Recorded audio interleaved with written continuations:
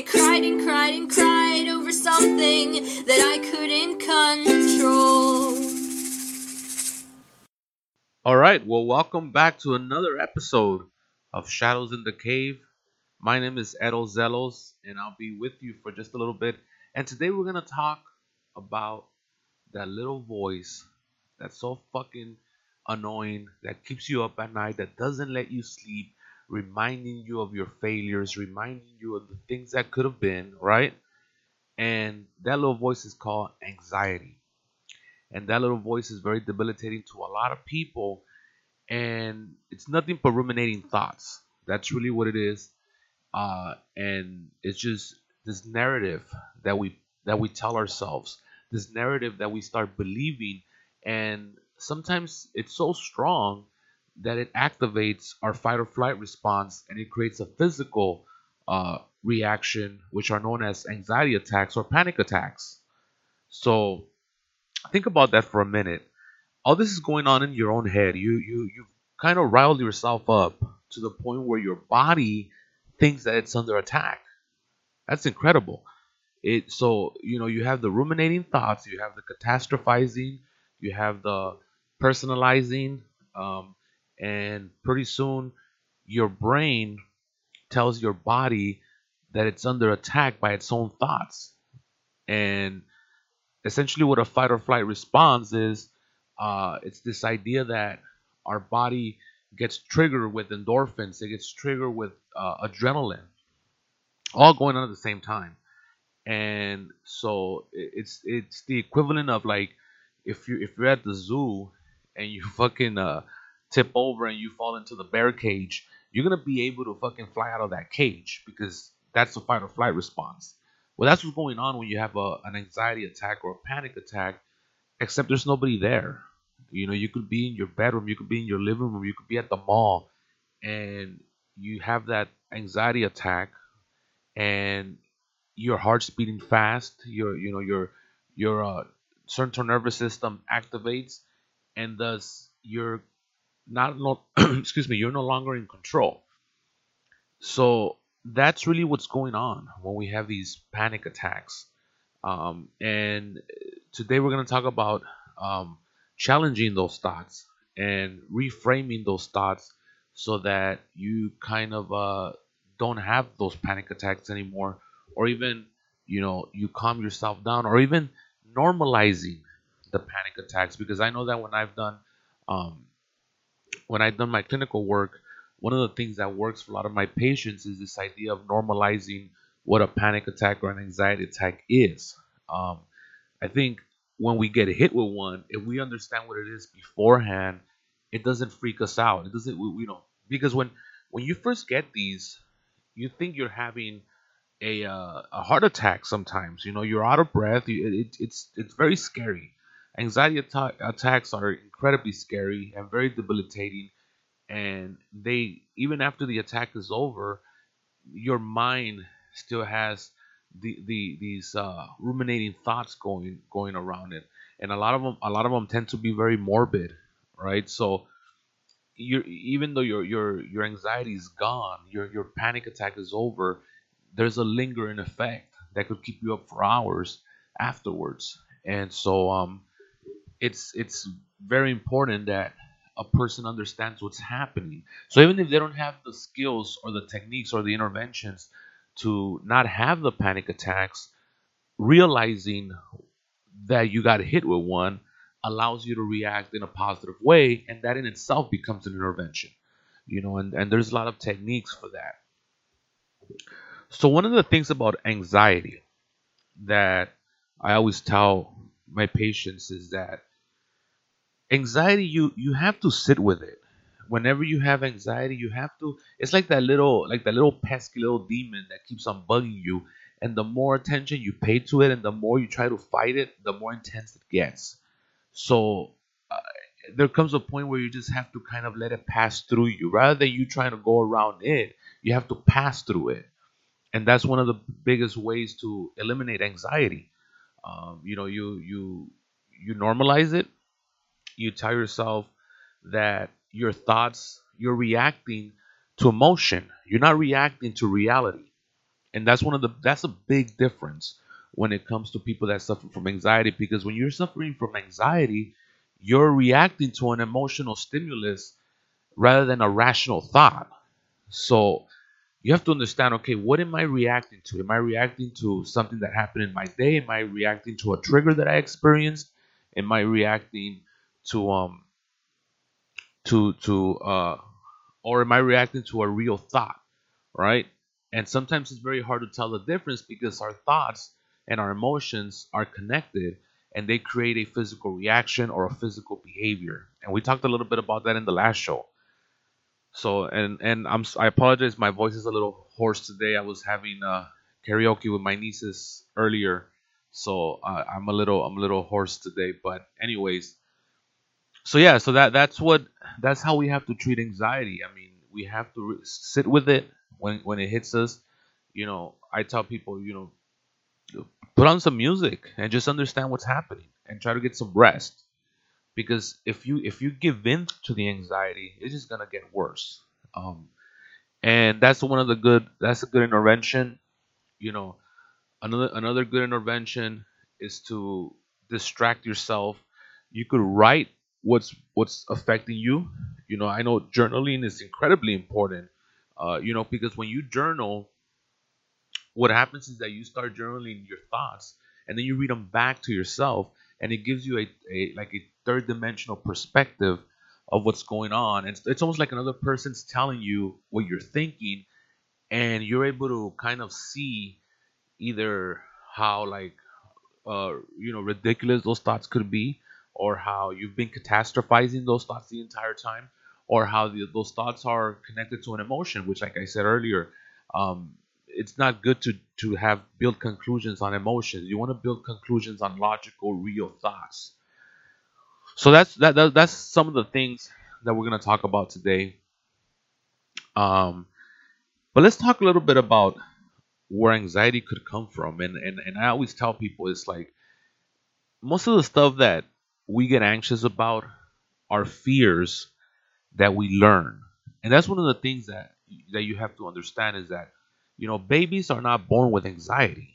Anxieties are stuff that we pick up from our worldview perspective and from some of the social pressures that we have. So if you learn anxiety, if you learn the stressors that worry you to the point of creating panic attacks, then it's very possible to unlearn them. You just have to, because you yourself are giving them the power.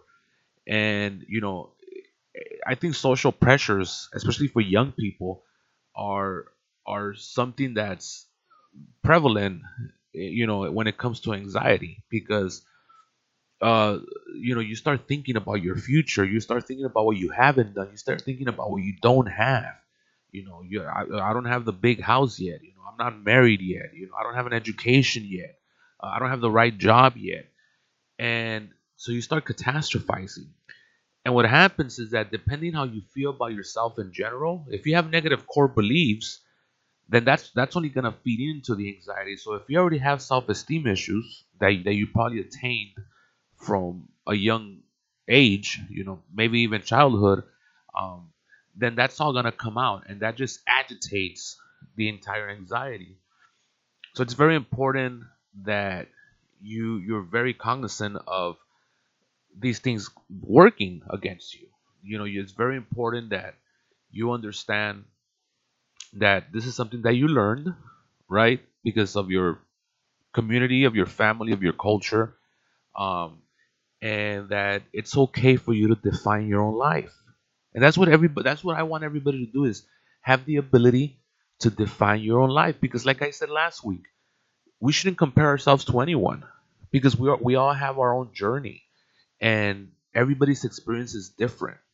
You know, you can't compare to your neighbor that got lucky breaks that you didn't get. You can't compare yourself to your, family members that have a different trajectory than you do, because it's like a fingerprint. It's completely different for everybody, and everybody has different setbacks, and everybody has different breaks. So that's something that we have to think about when we start having these ruminating thoughts, and we start catastrophizing. Now, catastrophizing because I keep on bringing that up because that's very common, and that's the term that's from cognitive behavioral therapy, and is this idea that the worst is gonna happen.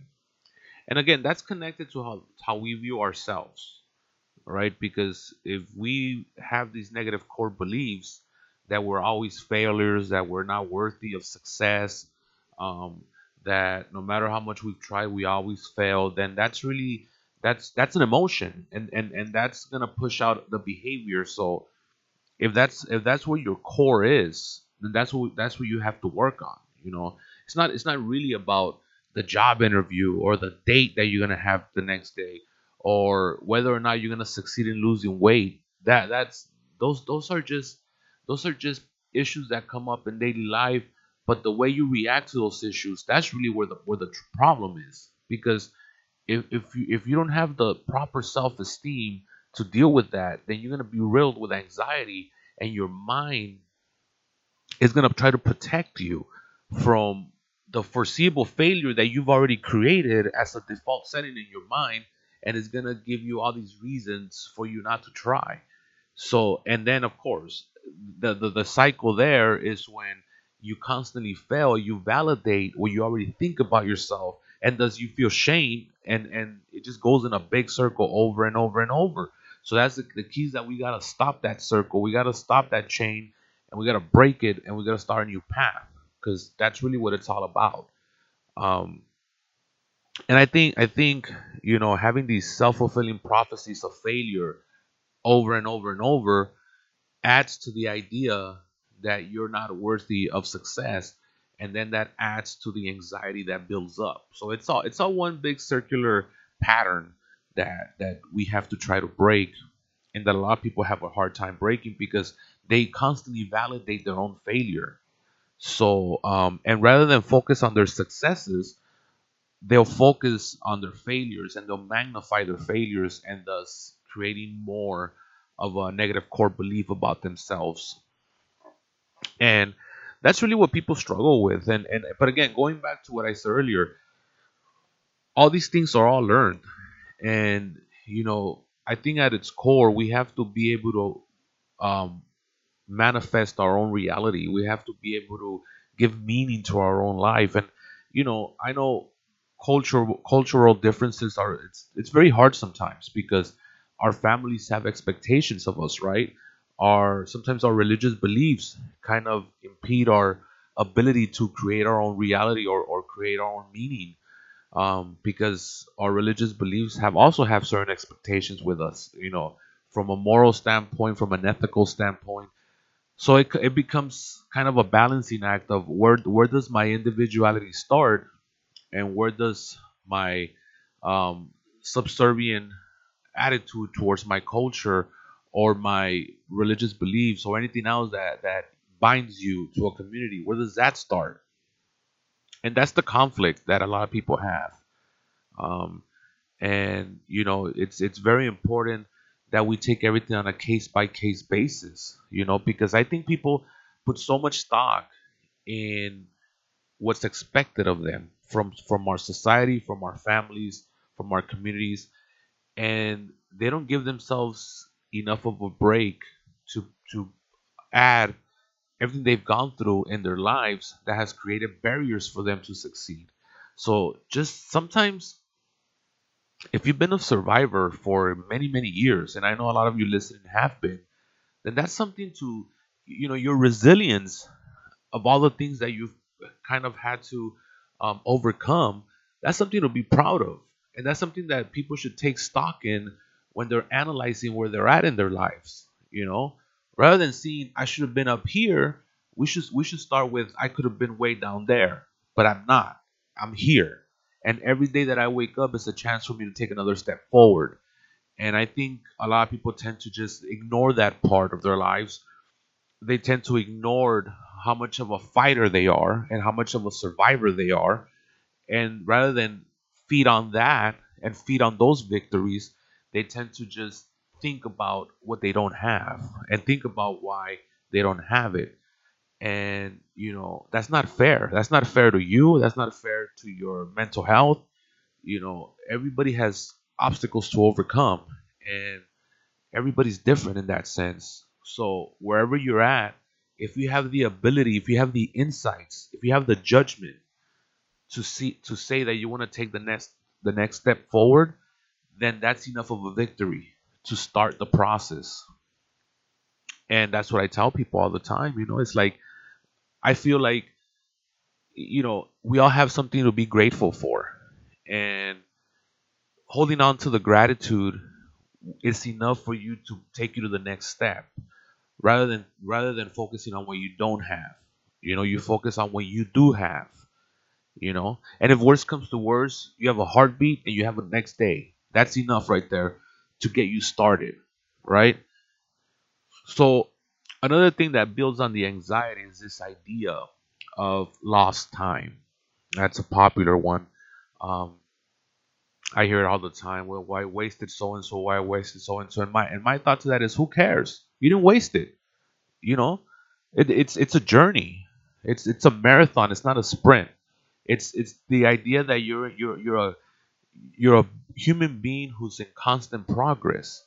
So you do your inventory when this life is all said and done. You don't do your inventory when you're like halfway through your life. That's not fair, because you have an entire second half. Like you can't sit there and say, "Well, I wasted all this time," because you haven't wasted this time, because this entire time brought you to that point where you made that realization, and thus it's not wasted time; it's progress. And then you could go ahead and say, well, the wasted time was actually learning opportunities that made me who I am today. And this is where I'm going to go forward. And that really kind of quells some of the anxiety, some of that quote unquote lost time, which is very frustrating for me because that's all subjective. And again, it's all your mind trying to remind you that, trying to keep you in that status quo of failure. It's really not lost time at all. It's just this idea that the lessons that that time gave you are not clear to you yet. And sometimes they'll become clear to you when you come to the realization of, like, no, it wasn't lost time. So I think that's one of the big things that people deal with, you know, and they ruminate at night. It's like, God, I lost this time. I got lost this time. And the irony of it, to me, and somewhat comedic, is that you ruminate so much about lost time that you lose even more time. You know what I'm saying? So it's like there comes a point where you gotta say, "Fuck that! I've okay, it's fine. It's in the past. I can't do anything about it. What I could do is I could take a step towards the future. You know what I'm saying? So even though the chapter that I wrote of my life in the beginning wasn't what I wanted, I could still write the ending that I want. I still have that power to write the happy ending for myself. Even though the introduction of my life wasn't what I wanted it to be, doesn't mean that the ending of my life should be any more stressful than the introduction to my life. So we have that power. That's another thing. We have to understand the power that we have for ourselves. We have to understand that at the end of the day, it's not about any situation that happens to you, because we're always going to get bombarded with negative situations. That's life, folks. I mean, that what do you want me to tell you? I don't have a solution for you there. Life is harsh, life is hard, life is mean. Life will throw a lot of shit at you, because that's the world we live in. So we have no control over that. But what we do have control over is how we react to those situations. That's something we can control. We have like 95% of that is within our power to react to the situations that come to us. And once you have that state of mind, it allows you to justify some of the actions that you take towards those situations. So that's another thing that, people feel powerless, and it's like, well, you feel powerless because you're not using your power. So you're just giving it away. We do have power of choice. That's Nobody could take that away from you. Every situation that you're in, literally every situation that you're in, even if you're in prison, you have a choice to react while you're in prison, how you're gonna behave, right? And I deal with psychiatric patients all the time, and I tell them that, and even like adolescents that are like at risk, I tell them, listen, you're here in this hospital in large because of the choices that you made. And that's okay because those choices were there to give you the awareness of what you got to do next to succeed. So it was a good investment in the long run. But you're here now. You're in this hospital. You don't have control over what you got to do. You got to eat when they tell you to eat. You got to sleep when they tell you to sleep. That's fine. But you still have the choice to react to that scenario.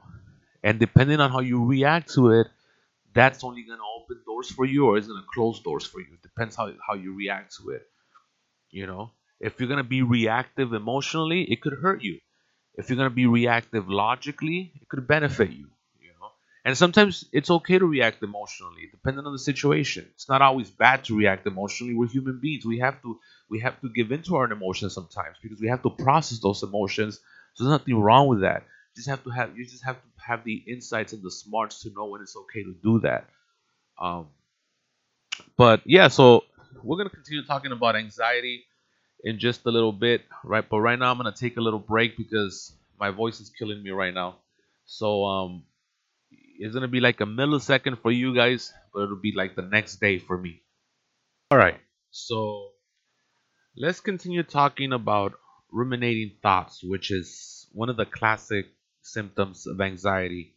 So ruminating thoughts or rumination is this idea that you're kind of being you're kind of dominated by a single thought or a string of thoughts that just keep on repeating and repeating and repeating themselves all day or all night, and that's really what keeps people up at night. And it's the the process of just thinking about the same thoughts, which a lot of times tend to be very dark or sad or morbid, and that's what rumination is. And it could be very debilitating because you know the difference between normal and abnormal behavior is when abnormal it becomes abnormal when it affects your daily life. Like everybody in the world, because we're all human beings, we're all going to experience anxiety, we're all going to experience depression, like I talked a couple of weeks ago or last week or whenever the hell these shows go up. um, um, we all have little neurotic tendencies about ourselves, but that's okay because what happens is that normal mentally healthy individuals, they go back to their default setting, which tends to be pretty normal. Where it becomes abnormal is when all these issues start affecting your daily life and your functional living habits, right? So when you develop insomnia because of anxiety, when you develop panic attacks because of anxiety, when you're not allowed to go to work or socialize with your friends, um, or you're in a constant state of fight or flight response, that's not good. And that's really when it becomes more of a way of life. And that's really what we have to look at. And rumination is very common for a lot of people, and it's very frustrating because you can't get out of your head. But again, like I said earlier, and this takes a lot of practice and techniques, but it's yourself that's giving those thoughts the power because they are in your head. And the idea here is that you want to stop them, right? So people ruminate for a lot of reasons. They believe that by ruminating, they'll gain some sort of insight into their problem, or they have a history of emotional or physical trauma, or they're facing stressors that they can't control. Those are three of the main, more common reasons why people ruminate. Um, and so it kind of brings a lot of stress to your life. Um, but there's a lot of little things that we could do to fight the rumination thoughts, right? I mean, one of the things that I talked about earlier was journaling. I mean, if you have these thoughts in your head, see, a lot of times what happens too is that because we don't have our brain is very fragmented, it doesn't have linear notes where it could process the information. So you keep on going back to the same problem over and over. And even though you in that thought process came up with what you would consider a reasonable solution, you tend to lose it in the fog of the rumination. So you go right back to the beginning. So one of the things that's a good strategy to do would be to journal. You get up in the middle of the night, you have your journal or your diary, and you start writing down your thoughts. You start writing down your ruminating thoughts, and they start making linear sense at that point because you're actually putting pen to paper. And like I said earlier, you read them back to yourself, and that's almost like you're talking to a friend, and that will allow you to calm you down, right? So I know people that journal like 2 or 3 times a week, and then it also gives you perspective on the overall problem that's stressing you. It allows you to see, okay, well, this is what I'm stressing about, so now I could take action and find a solution to that problem rather than just having that problem go in circles, you know because instead of repeating the same negative thoughts over and over and over again, uh, you could make a plan of action to address it. And you write it down, and you're as specific as possible, and you're also realistic with your expectations. And so, doing all this will disrupt the rumination. And it will also help you to move forward, in getting the negative thought out of your head. So that's one of the things that people could do. Um, you know, uh, but another thing too is challenging your thoughts. You know, um, I said earlier, what your thoughts are not your reality. That sometimes they're completely different. What's going on is that if your thoughts are charged by a negative emotion. So if you had a bad day and you're angry that day, that anger is going to control your entire thought process. Or if you're sad that day, or if you're whatever emotional trigger you might have that day, that's going to be the fuel for your thoughts for the rest of the day. That's why it's important that we always have a positive state of mind. But that's a topic for another show. Um, so at that point, you're not reacting to your reality; you're reacting to your emotions, and your thoughts are not your reality. That's the fact. So challenging your thoughts and questioning your thoughts is very helpful because it's like, what am I overreacting? Am going back to the word I used earlier, am I catastrophizing? Am I taking something too personal? That's another common thing that creates anxiety when we have low self-esteem, and we're constantly looking for acceptance. And the moment we feel the slight bit of rejection, bam, there goes anxiety right there, because that's a reminder that our negative core beliefs is like, oh, we're not lovable. Nobody loves us, nobody wants us around, and it starts triggering your thoughts, which create an emotion, which create a behavior. So never forget that the trifecta there. Thoughts, emotions, and behavior are always going to be connected. So that's another thing that we got to look into. Is like all these little things play into challenging your thoughts. You know what I'm saying? So you cannot take things personal. You cannot start, because if you live your life that way, then you're never gonna have peace. You know, it's like I think I said this in the last show. Worry about what you could control. Don't worry about what you cannot control, because a lot of the root of anxiety is based on the need to control everything about your life. And a lot of it, um a lot of the stuff that we go through are just the symptoms that are based on our inability to control.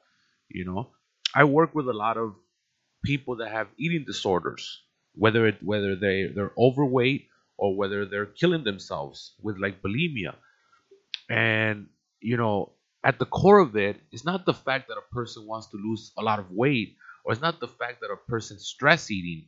It's the fact that they want to control something about their lives. It's the fact that at one time they had no control, whether they came from a chaotic family, whether they had a trauma that robbed them of their control. So they're trying to replenish that control by giving into their addictions, because in the brain's defense mechanisms, it concludes that this is what I could control. you know if I want to eat myself to death and gain a lot of weight, I could control that, so that's what I'm going to do. If I don't want to eat at all, guess what, I could control that, so that's what I'm going to do, but I'm going to kill myself in the process. And you know our brain is very it's a very archaic way of survival. It survives in ways where sometimes it's not rational, and we think we're being rational, but we're not really being rational. We're reacting, and we're being manipulated with subconscious motivations. So that's something that we have to look into, and it allows us to control our anxiety, and I guess at the end of the day, to kind of not have anxiety, we have to really have good insights about who we are as people. We have to be honest with ourselves. We can't, because a lot of times we put barriers for our own truths. We tend to do that a lot. We tend to like not want to recognize our deficits as individuals. And I think a person who's authentic recognizes what they have to work on, and they also, as much as recognizing what they're good at, and their skills, and their strengths, right? So I think a lot of people live in denial, and when you live in denial, you start repressing emotions, because if you acknowledge them, it's gonna hurt, but that's the only way to get through them, right? That's the crutch of it all. So rather than acknowledge your emotions, or rather than acknowledge a personality trait that you might not like because it's not socially acceptable, you hold all that in, and it creates more anxiety because you're not being authentic with yourself. And I think being authentic is the most important thing anybody could be. And being authentic does not mean being perfect. Being authentic means being okay with your faults, because you also have a lot to offer to the world. All right. So it's not all black or all white thing. We're all, it's called radical acceptance. We accept ourselves with our flaws, with our imperfections, while at the same time acknowledging our strengths and what we have to offer. And that's the first step into living an authentic life. Because when you have authenticity within yourself, people recognize that, and thus you're able to bring more. You're able to live a more defined lifestyle according to how you want to write your life, right? Not according to other social pressures, and you have to be okay with that. I, like I said earlier, I don't like learned behaviors. Anybody that knows me knows that. Like, I don't live my life trying to go from A to B to C to D because that's what my culture says, or that's what my community tells me to do. I just don't live like that. I like to be authentic, and I've always lived my life in an authentic way, and thus I'm accountable for all of my actions for that very reason. I don't blame anybody but myself for all of my actions, because I decided to define my life. But let's say, even if you do have, certain social pressures that you are okay with, and that they are creating anxiety, like if you want to buy a house, or if you want to get married one day. I think people have these ideas in their head, but they don't take any action towards those goals. It's like, where does it start? Well, if you want to get married at a certain time, which is not a good idea to think that way. All right. I mean, it definitely. I wouldn't recommend anybody think that way, because timelines are like anxiety's fucking fuel. If you give yourself a timeline, you're dead to rights right there. Let me tell you that right now. But hey, if you are gonna do that, which I don't recommend, but if you are gonna do that, because sometimes we're so consumed by our social expectations that we just can't overcome them because we don't have those kind of insights yet about who we are. That's fine. We take it one step at a time here. If you are gonna think like that, then put a plan of action. Then you have to go out and you have to date more often. You have to put yourselves in situations where that plan that you want to achieve is going to come to fruition. You want to buy a house, a big old house, then you're going to have to make that kind of money. Thus, you have to be career driven, right? You have to try to find a way to make that money. And there's people out there that define themselves by that, and they're very happy and they're passionate about what they do because their goal is to get the big house with the big pool, right? Some people, uh, who come from specific cultures, they want to get married, and then they live for that, and but they put themselves in situations to meet people to get married. The worst thing that you could be doing in that scenario is to kind of live in your own head and have these expectations of yourself and not put a plan into action to achieve them, because then you're not going to get anywhere, and then it's going to quell you with anxiety. So putting a plan of action is very important to whatever it is you want to do. Now, again, I would recommend working on yourself, working on your authenticity, and then allowing that personality trait to just bring people to you, in that sense. But a lot of people don't have the patience for that, because that takes a lot of work, and that takes a lot of recognition of our imperfections, and the stuff that we have to change about ourselves. And a lot of that could be very deep and very traumatic, and a lot of people run away from that. So that's what I did with myself, and that's the way I would recommend other people, because it gives you long term benefits. But if you want to band-aid yourself through life, you still have to put a plan of action. You still have to move forward, and that will help you with your anxiety, because you're not thinking there at night like, "Oh my God, I'm running out of time," this or that or the other thing, because you have a plan, right? So that's another thing that we could do as well. And also, when you are setting your goals, make sure that they're realistic goals. Make sure that they're measurable goals. You don't want to say, "Well, I want a husband," and then "I want a husband by Monday," and it's like Sunday and shit, or it's like fucking Friday and shit. All right, because there's certain steps you have to take to get there, and sometimes we have to work on our self-esteem before we even start thinking about finding a partner. Right? Sometimes we have to fix our situation at home before we start thinking about finding a partner. Right? So these little goals are going to add up to the bigger picture. And the beautiful thing about setting goals, even if you give yourself 2, 3 years down the line, is that it gives you a reason to get up every morning. It gives you drive every day to wake up, because you're working on a specific goal, and you're working on an attainable goal. Something small that's going to lead to something bigger, and then something bigger. So in that sense, you have your 2, 3 year plan mapped out, whatever the case may be, and you're gonna achieve it, right? And the thing about setting goals too is that it's like a ladder of self-esteem going upwards. Like every time you attain a goal, you feel better about yourself, and thus you have more self-esteem, and you're able to move forward. So there's a lot of benefits to setting goals like that, setting small goals. And it could be like I said, like I'll give you an example. I had one of my patients. He was depressed because he wanted to get a girlfriend, right? So we sat down and we worked on the treatment plan together. And I asked him, "What's your occupation?" He's like, "Well, I don't have a job right now." So I told him, "Well, let's start there, because the reality of it is that, you know, being in a relationships, there's a financial dependence on it, you know. And of course, we also talked about barriers, and setting healthy boundaries, right? Which are very important in relationships, which is another topic for another show. But the point of it being that I presented to him, as me and him were working on the treatment plan, it was a step by step plan that was going to put him in a situation to go on dates and possibly be successful. But the first thing we had to take care of is the necessities of everyday life. Like if you have no money, you can't go on dates, bro. I'm sorry to tell you that. That's not how it works around here.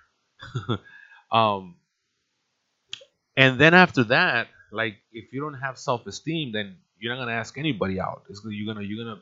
So we're working on the necessities of everyday life, like having a roof over your head, having a automobile, having a job, having finances, and then we could work on the internal stuff, and then we'll get you out there and see what happens. All right, and that's really how we do this. And the entire time, this young man is going to be growing and evolving, because he's going to get to understand who he is, and he's going to get to understand what his wants are in life. you know for all we know, once he starts making money, like, he's no longer going to want a girlfriend, because he's going to have other goals. Maybe he likes the career path that you know as an occupational therapist we found for him, and all of a sudden he just wants to focus on that. That's fine, because at the end of the day, he's being authentic with himself. So that's where it starts for everybody. And I think this idea of rumination in your head, and this idea of anxiety, comes from this um, other idea that we don't have a starting point.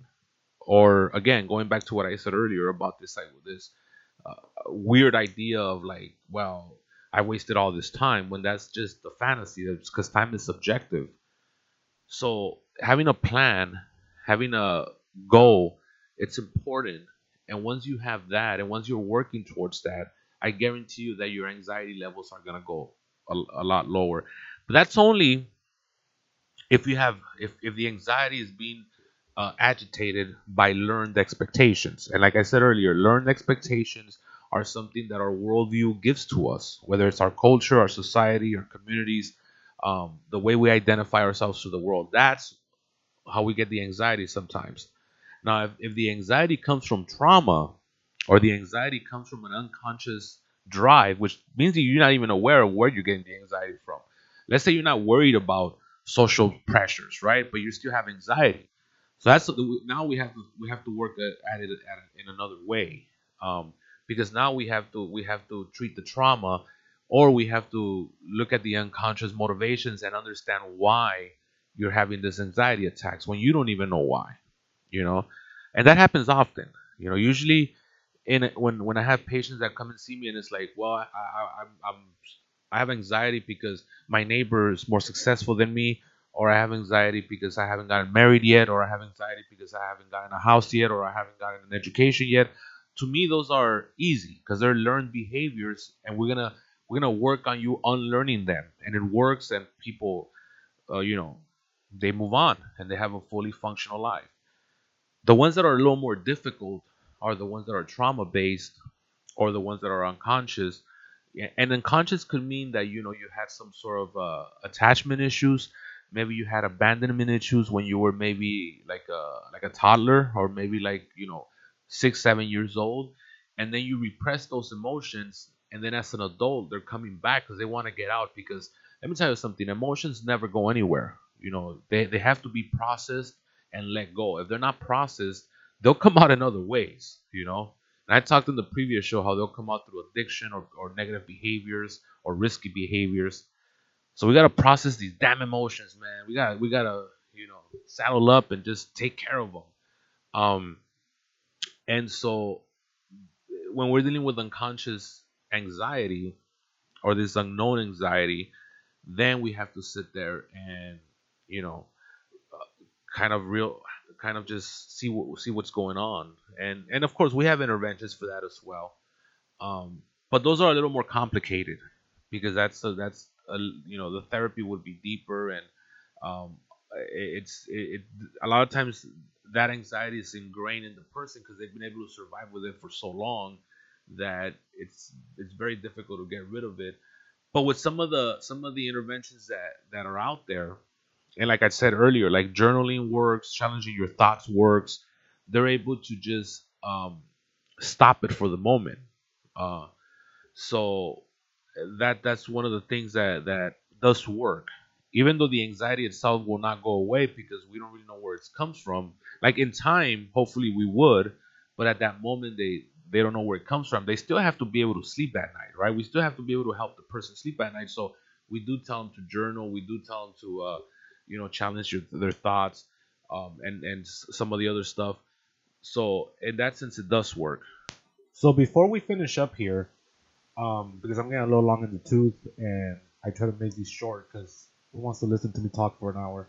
So I wanted to just go over some cognitive distortions really fast because excuse me, cognitive distortions are very anxiety inducing mechanisms where our brain kind of gives us these inaccurate thoughts, and the cognitive distortions are there to reinforce our negative thinking or emotions, which in turn trigger our anxiety.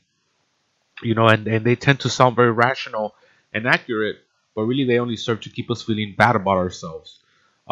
So it's good to go through some of these, review them real quick before we get out of here. This is only, again, these first couple of episodes, this first 4 or 5 episodes, I'm just trying to experiment with some things. I do plan on having some guests in the future once this COVID shit goes away, or we get back to normal or whatever. But I like to have them in studio, so I like to have a conversation with them one on one, and so we'll do that later on. I've already talked to some pretty bright people in this field, and they'll be here talking shop with us. But yeah, but these cognitive distortions, I mean, I'll give you an example. Like, for example, somebody might tell themselves, I always fail when I try to do something new. I therefore fail at everything I try. So this would be an example of one of the cognitive distortion known as polarized thinking or black or white thinking. And that kind of thinking means that a person only sees things in absolutes. And if they fail at one thing, then they must fail at all things. So, and then they end with, I must be a complete loser or failure, and thus reinforcing their negative core belief, which in turn leads to anxiety. Because again, if you take into account all the social pressures that we've talked about in this episode, that could be very, very intense, and people definitely lose sleep, and their mental health goes all over the place during that time. So that's one of the cognitive distortions. So there, don't use polarized thinking, please. There is no all black or all white. We're all shades of gray here. We have every individual, every situation is complex and abstract. Not every situation is the same.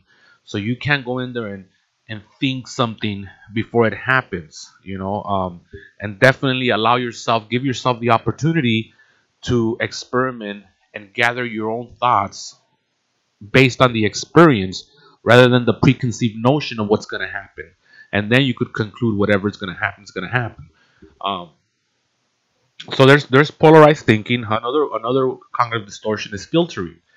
A person who engages in filtering or mental filtering, as it's called, they take the negative details and magnify those details while filtering out all the positive aspects of a situation. A person may pick out a single detail and dwell on it exclusively so that their vision of reality becomes darkened or distorted. And that means that a person will only see the negative side of things, whether it's another person, whether it's themselves, whether it's a situation, whatever the case may be. That's what the person's gonna see. And again, once we're in that situation, it gets very tricky because now we're in a negative state of mind. That's a thought. So the behavior is going to be negative, right? Because the thought is negative, the emotion is negative, and the behavior will be negative. We talked about the trifecta earlier, and so you kind of want to avoid that. Again, things everything is a lot of the things in this world are subjective. They're very complex, and not everything is black or white, and certainly not everything is negative. That's a fact. So um, overgeneralizing is another popular one. People come to the general conclusion based on a single incident or a single piece of evidence, and they magnify that as well. So if something bad happens just once, all of a sudden that thing's going to happen all the time, and that is not the truth either. So that could also lead to anxiety. Of course, there's jumping to conclusions. That's a popular one, right? When people just jump to conclusions. Catastrophizing, we devoted a whole segment to that earlier. Personalization, uh, and that's another one that's very common, much like catastrophizing. Personalization is when people's self-esteem is so low, they think everything others do or say is some kind of direct personal reaction to them or an attack on them. They literally take it virtually everything personal, right? So, for example, people that invite other people to their party and nobody shows up, somebody with low self-esteem is going to take that incredibly personal. Whereas somebody with a higher level of esteem of themselves or a better self concept will understand that it is their choice to be down or not. It is not the choice of the person that did not go to the party. So they choose whether they're going to be happy or not during that particular day. And also, rather than looking at the reasons why people didn't show up, whether it could be somebody couldn't find a babysitter, somebody's sick, somebody is this, that, or the other thing, something justifiable, they'll just take it as a personal attack, right? When it's not personal at all. It could be a different things that came up for different people. And to me, it's like, why would you why would I give somebody else that kind of power over me to ruin my happiness? If I have one guest or if I have 10 guests, we're going to make the best of it. We're going to have a good time. Because I know that those other guests didn't come because they don't like me. They didn't come because there's something else came up. and whatever the case may be takes precedence. That's the choice that they made, and that's fine. But I'm going to be here. I'm going to have a good time. And that's one of many choices. That's one of many, many different scenarios where people take things extremely personal and it affects their mental health, it affects their self esteem, and it's something that they got to get out of because, personalization is not always about you. I'm sorry to break it to you. It's not always about you. Okay. Um, there's a lot of other cognitive distortions. We'll get to them in other episodes. I'm trying to cut this a little short this week. We're gonna specialize in some topics. We're gonna specialize in some interventions later on as we go through these shows. Uh, but at the end of the day, I know anxiety is tough. I know it could be debilitating and it could seem like the end of the world to some people. It could seem like you can't just get out of your own head. But you gotta be kind to yourself. You gotta allow yourself to be okay, not to be perfect. Enjoy your journey. Remember last week or 2 weeks ago, whenever the fuck, uh, I talked about how your journey is unique to you.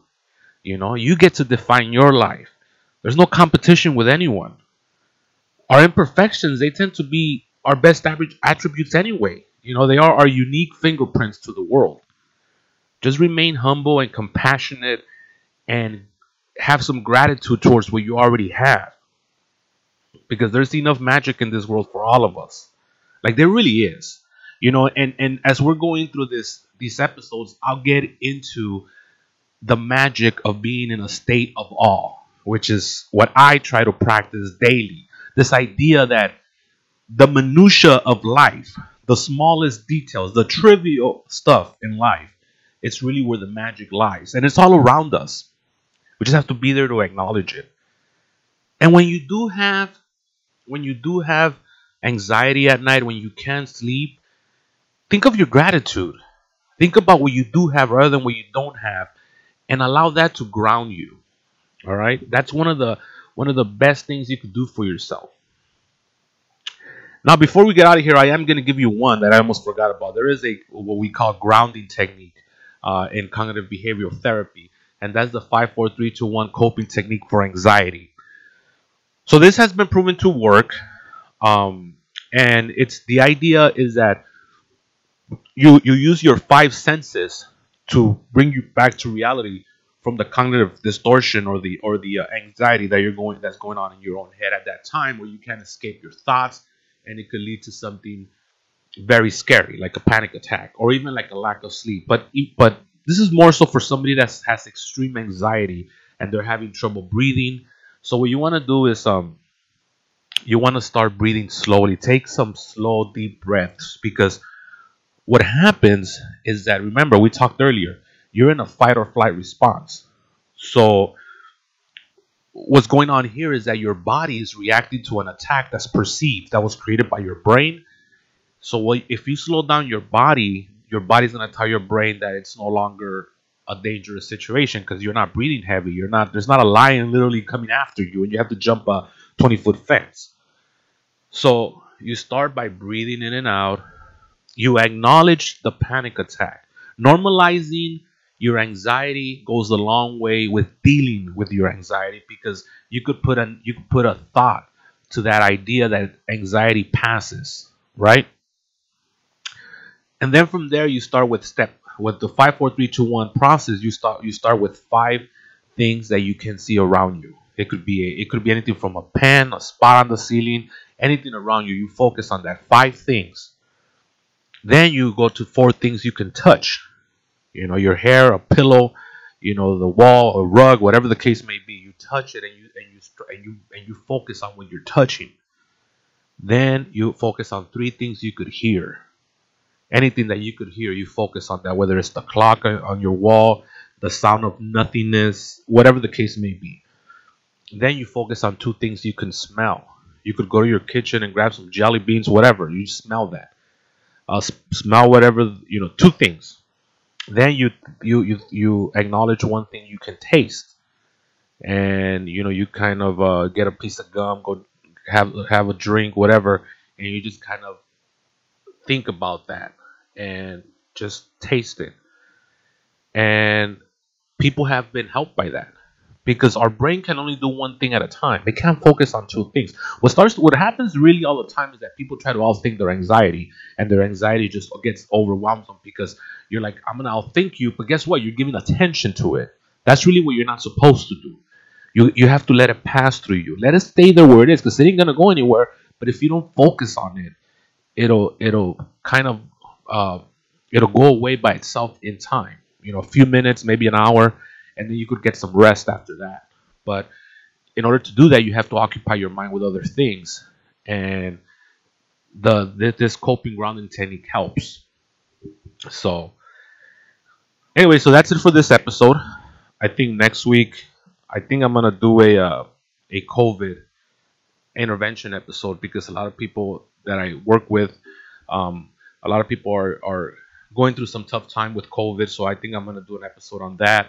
And then we're going to get into relationships and boundaries, which is very important. And then later on, I have certain topics lined up for the rest of the year. So with that said, I want to thank everybody for listening. If you want to contact me or follow me on Instagram, that's where I usually hang out most of the time now anyway. Um, you could contact me at That Boy Lost in LA.